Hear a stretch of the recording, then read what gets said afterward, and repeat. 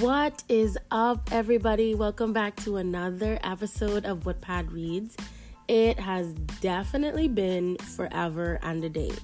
My apologies. This is my senior year in college, and I've been just so keen on getting work done, turning them in on time. I'm even trying to finish all my courses early so I can just chill for the rest of the semester, but you don't want to hear all of that. That's not what you came here for.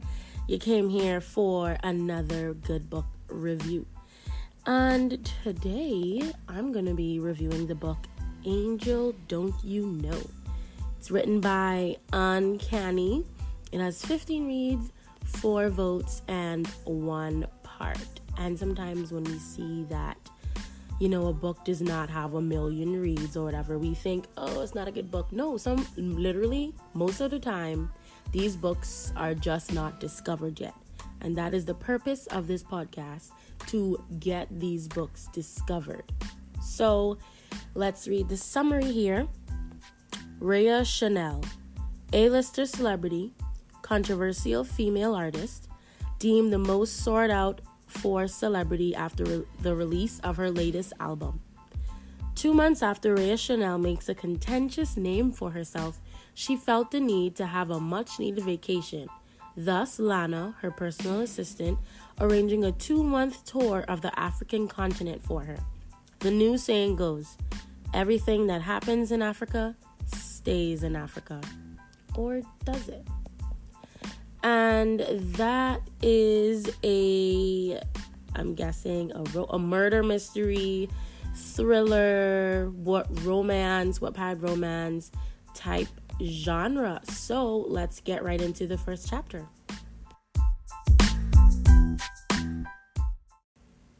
All right, before I begin chapter 1, I would just like to apologize. I said that the book's title was Angel, Don't You Know? When it is actually Angel, You Don't Know. Sorry, it was a little dyslexic moment. But to be clear, the book's called Angel, You Don't Know by Uncanny. So let's get into chapter 1. I moaned deeply when I felt the monsieur below me press on the several knots that had gathered on my thighs after I spent several hours on the plane from Nigeria.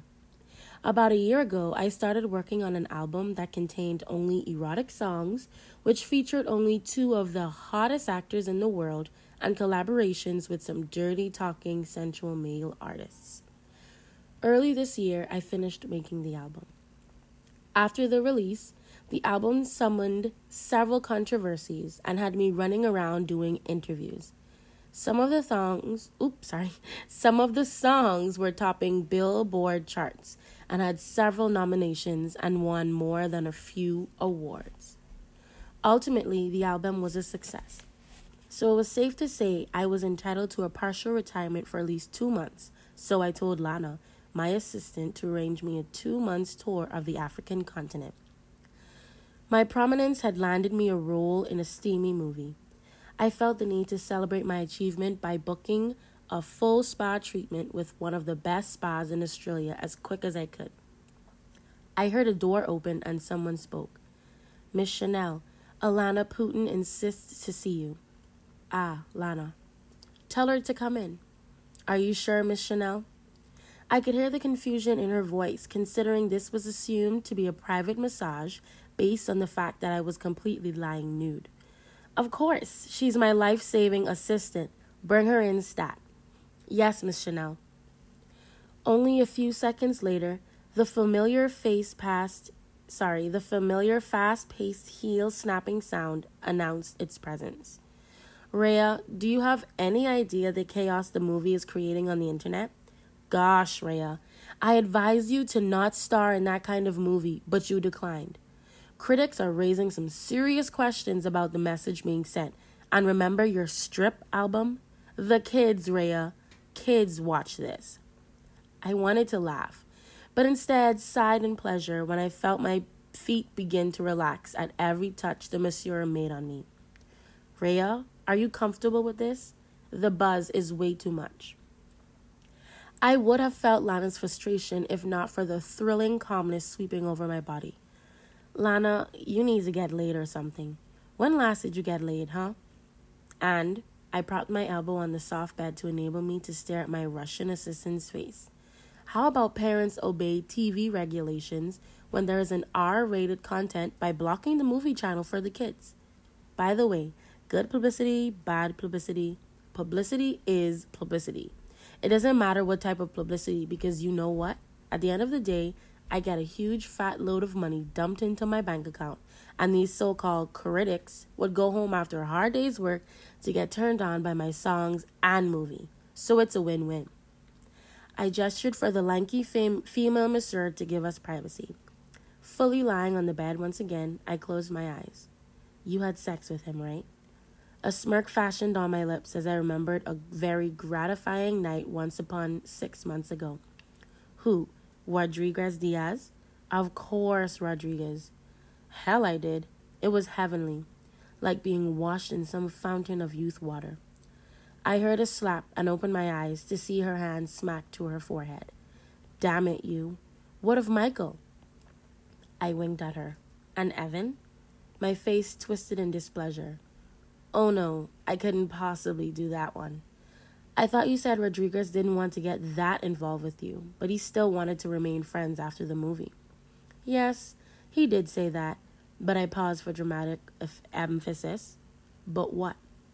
You do know I get what I want, right? Look at me. Green-eyed beauty, rocking the sexiest black short hair. I am a sexual fantasy, just too sexy to refuse.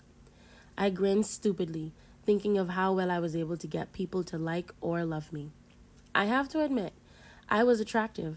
Certainly not as much as many beautiful female singers in the world, but I always had ways to manipulate men and women the way I wanted. You know, I want to strangle you sometimes. Jenna, love, you can come in now, I ordered while laughing at the furious Lana. 2 hours later, I was driven to my apartment. My mind was exhausted just by thinking of how much I had to unpack. I could be the laziest person in the planet and hire people to do everything for me. But if there was one thing I never let anyone do for me, was fixing any of my personal things. And that's why I got this fancy, sizable apartment of which I could clean things myself. If I didn't have time, I would just let it be until I had time, no matter the stage of the day. While bringing out the several clothes, I noticed a small, time-worn wooden box and wondered if I was the one who put it there. Carefully, I grabbed the little box and opened it. Several sheets of paper, which was neatly folded, settled inside. Could it be a letter? I extended the paper, and my eyes hung on the strange words written in scribbly handwriting. The same words repeated itself in every letter, and I gulped in apprehension. I know what you did last summer. That day, I got my security to check the area for anyone and also check the security cameras for any possible intruders. I didn't know what the letters meant. I kept pondering over and over again until I got tired and retired to bed that night, promising myself that maybe I took someone else's package during my trip and didn't realize. But the question that kept nagging my mind was what anyone would be doing with a letter that read that kind of message. I had 4 major music collaborations scheduled, which in due course translated to me being busy all through until whenever. Currently, I was arriving from my monthly visit from a faraway local orphanage after donating a ton of clothes and other stuff I mostly didn't use, when I found a plain folded paper that resembled the one I got a week ago right in front of my doorstep. Warily, I picked it up and saw the same 7 words that got my heart racing. I know what you did last summer. It was written in the same handwriting. Guarded, I checked all 3 60-degree angles with my eyes and crumbled the piece of paper and stuffed it into my chiffon palazzo pocket, then stepped inside my studio apartment speedily. I grabbed my phone and rang the only person's number I knew had full access to my apartment. Lana, did you drop something off for me? Perhaps a letter? She replied negative, and with a deep frown etched on my face, I threw the phone to the white sofa a few centimeters away from me while approaching the small white drawer next to my bed and fetched out the previous letter-making a swift turn to sit on my bed and compare both letters resting on the small, hard bed. Looking at all of them, one could very well assume they were written by the same person. Last summer. I was in Africa then. So the person that sent this letter must have been from someone who may or may not be from Africa. But how did the person shadow me? I decided to call the head of my security, Nate. Hey, Nate, did you see anyone drop a letter, maybe a postman or something? He too responded with a no, but assured me he would ask the other security team if they did. Day after day, week after week, I received the same letters with the same handwriting. My newly developed paranoia was distracting how I trolled in terms of work ethics. My brain no longer functioned in the lyric creating portion, and I had started to even sing unusually now. If there is one thing I hated, was when my music making abilities were slacking. I needed to get this matter sorted out, and I needed to do it ASAP. I informed Lana about it, so she got another 24-hour watch guards on duty. But still, I resulted in a pile of letters by the end of the week. I didn't tell Lana about the contents of the letter because it would raise deep questions. I know I had done several things during my stay in the different parts of Africa, but I tried to figure out which of the crazies I did would get a psycho on my tail. Suddenly, I saw Lana burst into the studio. I saw their mouth move but couldn't hear what either of them was saying, but the producer looked mad, and so was I. This was the first time since my musical brain started going AWOL on me that I could freestyle a song, and I think Lena just jinxed it. Aaron, what's the problem? Your Lena girl here says she has something urgent to tell you. Aaron exaggerated the word urgent as if imitating Lena. I rolled my eyes. I'll go out. Let me hear what she has to say. Immediately, I got out of the recording room. Lena ran to me and held both my shoulders eagerly. What's... Nate said he knows who's been sending those strange letters, she whisper-yelled. My heart started to thump really fast. Where is he? Did you see him? Why didn't he come with? He says the guy's at your house. Said he caught him. I didn't bother searching for my purse, and I escaped with Lena leaving a few words to Aaron. Take care, Aaron. I'll be back. The drive to my house felt like several hours, but Lena kept the speed going. I bet we violated a few rules, but at the moment, I didn't care. The Porsche took a standstill in my driveway, and I met Nate standing with his arms folded across each other right in front of my door. Both Lena and I ran to him. Nate, Lena told me you know who the person is. Where is he? Yes, Miss Chanel. He is right here. I swept off the side fringe that was now piling their way in my eyes. What? Nate, how could you take somebody inside my house? What if he's escaped or something? A small chuckle escaped from his lips. I don't think he will be getting away that easily, Miss Chanel. Come in. He grabbed the doorknob with his beefy arm, ushering me inside. Miss Putin, I'm afraid you cannot enter. The man seeks only Miss Chanel. I heard Lena grumble. Don't worry, Lena. Just stay outside. No, I can't. I work for you, remember? Oh, yeah, I remember that now. I entered into my apartment with Nate right behind me. I expected to see someone gagging out of a handkerchief or something, but the room was perfectly as it was when I left.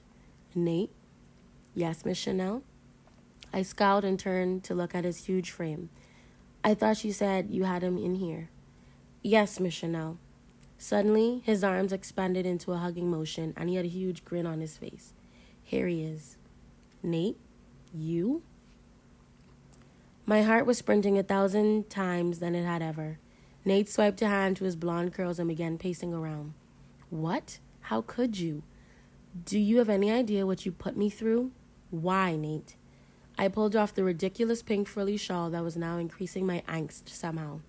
He set his hand in his pockets and faced me eye to eye. You seem to have forgotten such a thrilling and exciting time back in Africa, haven't you? Now, I was confused. That night you bumped into your dare Alex in Mozambique? That night you... I remembered. I did it out of self-defense, Nate. His sharp brow arched while his face held glee. Really, Rhea? You do realize I was there. How do you call stabbing a man with a fork multiple times on his heart and face self-defense, huh? I gulped when sweat started to dribble down my throat. Nate, do you also realize Alex have a history of domestic violence with me? I'm sure you've read several tabloids about that, haven't you? Had Rhea, not have.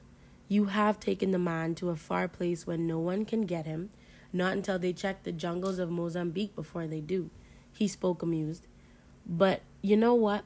None of that matters anymore because the man is dead.